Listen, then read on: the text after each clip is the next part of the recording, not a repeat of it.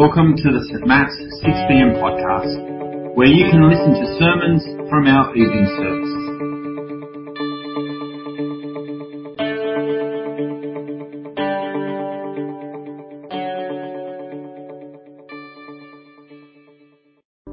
In Matthew 28, 1 to 10, we hear the account of one of the accounts of Jesus' resurrection. We're going to read from that now. Matthew 28, starting at verse 1. After the Sabbath, at the dawn of the first day of the week, Mary Magdalene and the other Mary went to look at the tomb. There was a violent earthquake, for an angel of the Lord came down from heaven and, going to the tomb, rolled back the stone and sat on it. His appearance was like lightning, and his clothes were as white as snow. The guards were so afraid of him that they shook and became like dead men. The angel said to the women, "Do not be afraid, for I know you are looking for Jesus, who was crucified. He is not here. He has risen, just as he said. Come and see the place where he lay. Then go and tell his disciples, he has risen from the dead and is going ahead of you into Galilee. There you will see him. Now I have told you." So the women hurried away from the tomb, afraid, yet filled with joy, and ran to tell his disciples. Suddenly Jesus met them. "Greetings," he said. They came to him, clasped his feet, and worshipped him. Then Jesus said to them, "Do not be afraid. Go and tell my brothers to go to Galilee. There they will see me."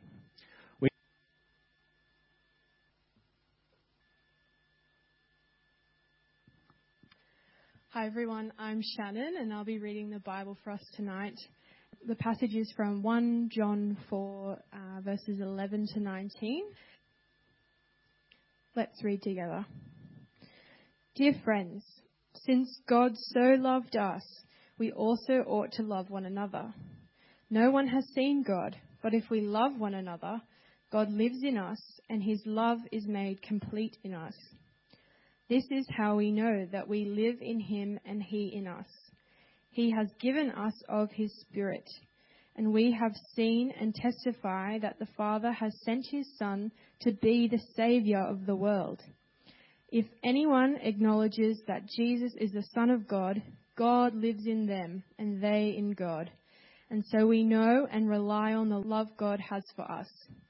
God is love. Whoever lives in love lives in God, and God in them. This is how love is made complete among us, so that we will have confidence on the day of judgment. In this world we are like Jesus. There is no fear in love, but perfect love drives out fear, because fear has to do with punishment. The one who fears is not made perfect in love. We love because he first loved us. Good evening, everyone. Happy Easter. Christ has risen. Nice job. My favourite teacher at school was Mrs. Sheedy. She was my Year 2 teacher. She would have been in her 60s by this point, pretty close to retire, in age. She was clear, she was encouraging, and she was kind. And there's one memory in particular that has stuck with me. A children's author was coming to our school to speak to the Year 6 classes about creative writing. I didn't think much about it really. I wasn't in Year 6. But when I came back from recess on the day of the seminar, Mrs. Sheedy stopped me at the door of our classroom and she didn't let me come in. She told me that she was going to sneak me into the seminar because she said she just thought I'd really enjoy it. And then she gave me a little side hug squeeze and sent me on my way. And I remember just feeling so loved. Unexpectedly loved. It's a really special thing when someone else initiates an expression of love for us. When someone does something for you, not because they owe you, and not because they want you to owe them, but just because they care about you.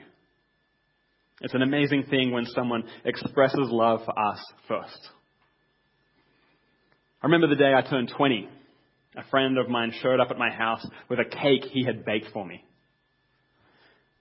He wasn't much of a baker, but the thought really did count. Gentlemen, I want you to cast your mind back and think, when was the last time one of your male friends baked for you? It has happened to me one time in my life. It was a completely unexpected act of kindness. It's a really special thing when someone else shows love first. My mum will freely tell you that she's forgotten most of what it was like to have little kids. But she does remember when I was 1 year old, that one day she was brushing her hair and I came over and I pulled myself up on her leg and I said to her, "I love you, Mummy." Now, I'm sure I must have heard her say that correctly, like thousands of times before by that point. And I must have been able to respond that I love her too. But she treasured that moment. She treasured that memory in particular because it was a time when I initiated, when I said it first. Because it's a really special thing when someone else demonstrates love for us first. Don't get me wrong. It's wonderful to hear, "I love you too." I would much rather hear, "I love you too" than "thank you." But it's even more wonderful to receive the love that someone else initiates rather than the love they just reciprocate. It's a scary thing to go first. It can feel so risky, so vulnerable when we open ourselves up to rejection. But it's a wonderful thing when we are first loved. Our reading just now was from a guy named John. John was one of Jesus' disciples. He was there the night Jesus was betrayed. He was there when Jesus was crucified. He was there the day Jesus rose again. He sat at Jesus' feet and learned about God. He knew Jesus as well as anyone did. He's a great person for us to listen to. The problem with John is he writes like a poet-philosopher, and so it's kind of hard to understand what he's saying sometimes. But I just want you to look at the last 4 words from our reading again. 1 John 4, verse 19. He first loved us. God first loved us. John just spent verses and chapters marveling at God's love, saying so many rich and profound things. But just look at that end part. God first loved us. As he puts it earlier in the passage, this is love. Not that we loved God, but that he first loved us. He took the risk. He opened himself up to rejection. He first loved us. It would be really easy for us to miss the significance of that statement, that God loves you. It sounds nice, but for so many people, so what? For many people, God is abstract. He's so distant, so far removed from our everyday life that being told that God loves us is like hearing that some random stranger loves us. But God isn't just some random stranger, and his love isn't just some nice sounding feelings. God, the one who created you, the one who knows the number of hairs on your head, the one who knows you at your very best, and the one who knows you at your very, very worst, loves you. And not just with any love, not just with a kind teacher love or a thoughtful friend love. He loves you with an essential love, a saving love. That's what we remember and celebrate at Easter. He first loved us with an essential love. We heard on Good Friday, for those who are here, how God gave his son Jesus as an atoning sacrifice for our sins. That's how John puts it. That means that Jesus willingly died in our place to take the consequences for all our brokenness, all our mistakes, all our cruelty and selfishness and indifference. He took it all and he died for it so that we could be forgiven, so that we could be free from our sin. And on Good Friday, we took black cloths symbolizing our sin. and we hung them on this bare cross. You know, because Jesus takes our sin, I stand before you completely, spiritually spotless. In God's eyes, I am blameless. I am righteous. But the better you get to know me, the better you would know just how flawed I am. But because of Jesus, it's all forgiven. I'm clean. And that's true for anyone that gives their allegiance to Jesus. We are spotless. We are righteous. This is love, that Jesus took all the sin that condemned us, all the guilt that accused us, and He died for it. But God's love for us isn't finished with Jesus dying for us. He doesn't just rescue us and then leave us on our own. The story doesn't end on Friday. After dying on a cross late Friday afternoon, Jesus' body was laid in a tomb. But on the third day, early Sunday morning, Jesus rose from the dead. He stepped out of the tomb and began a new life. And from that point on, He offers a new life in relationship with Himself for anyone who wants it. Jesus died to offer you forgiveness, but Jesus didn't just die to offer you forgiveness. He also rose from the dead and now offers you a relationship. Not the kind of relationship where you might check in on each other once or twice a year, but a truly loving relationship. In the passage, John describes it as us living in Him and Him living in us. It's intimate, it's constant, it's solid. It's a life-giving, life-transforming kind of relationship. We live because He first loved us. There is this regular temptation to think, I need to clean myself up before I could ever come to God. But that's getting the order wrong. He first loved us. You don't need to get it together before you can come near, because He first loved you. Before you could even try to make amends, Jesus died for you. Before you ever thought to apologize, He first loved us. And when we live this new life with Him, we start to become new people too. As we experience a relationship with Him, His love keeps coming.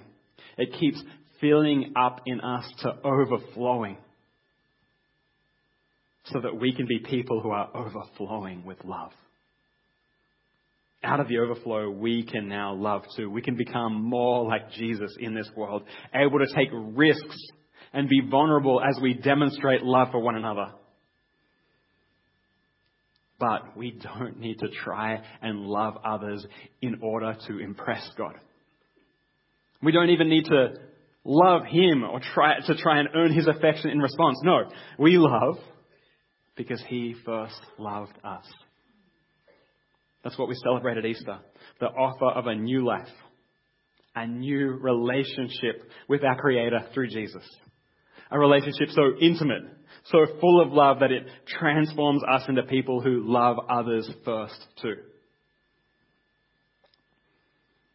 As I mentioned earlier, 2 days ago, those who were here came forward and we hung black rags on the cross. It symbolized giving Jesus our sin, leaving it there with Him on the cross. But today we're remembering that when we go to the cross, it's not just a place where we discard. It's a place to receive. When we come to Jesus, there's an exchange. We give Him our sin. He gives us His love. He gives us relationship. He gives us new life. So this evening, come and receive. In a moment, some music is going to play, and we'll have some words from a very, very old poem for you to reflect on. When the poem is done, but the music is still playing, come forward, come and receive.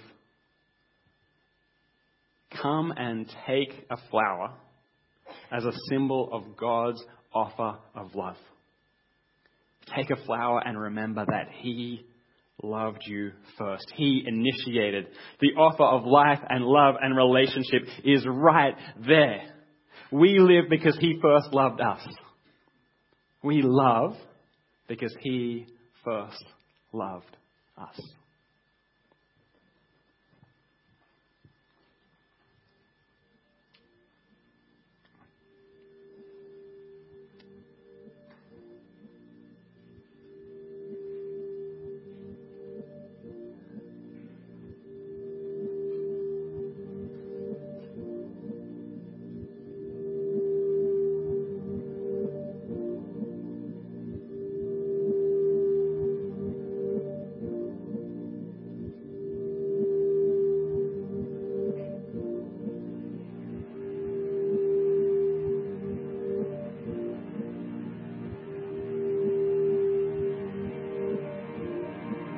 Could we with ink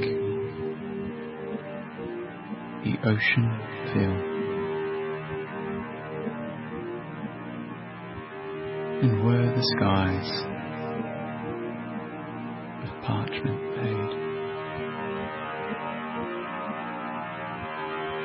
were every stalk a quill,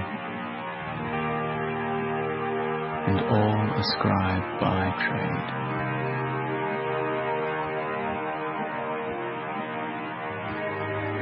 To write the love of God above would drain the ocean dry,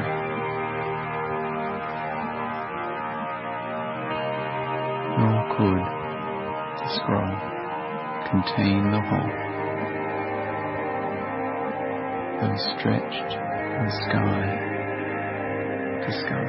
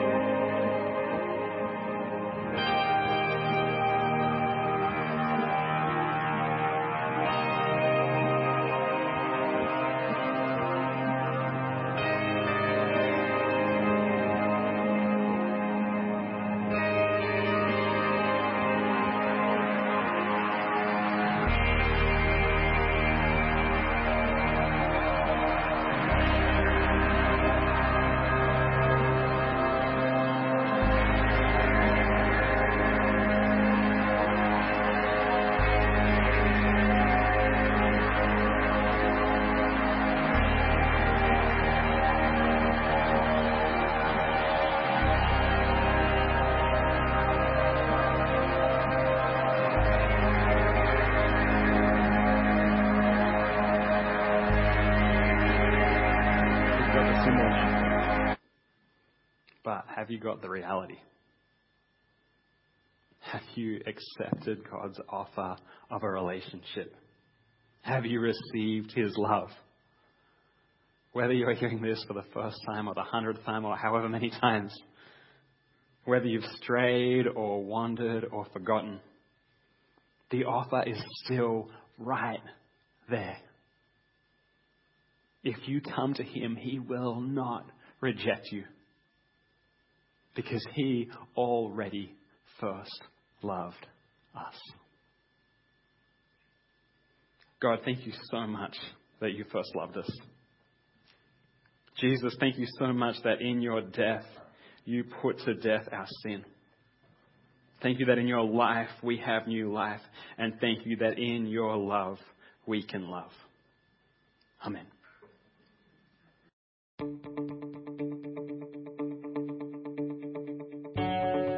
Thanks for listening to this week's sermon. St. Matt's West Pennant Hills 6 p.m. congregation is a collection of people who want to be changed by Jesus, to have a deeper connection with God, deeper community with one another, and deeper concern for our world. We'd love you to join us on a Sunday soon. For all the details, check out our website at stmats.org.au.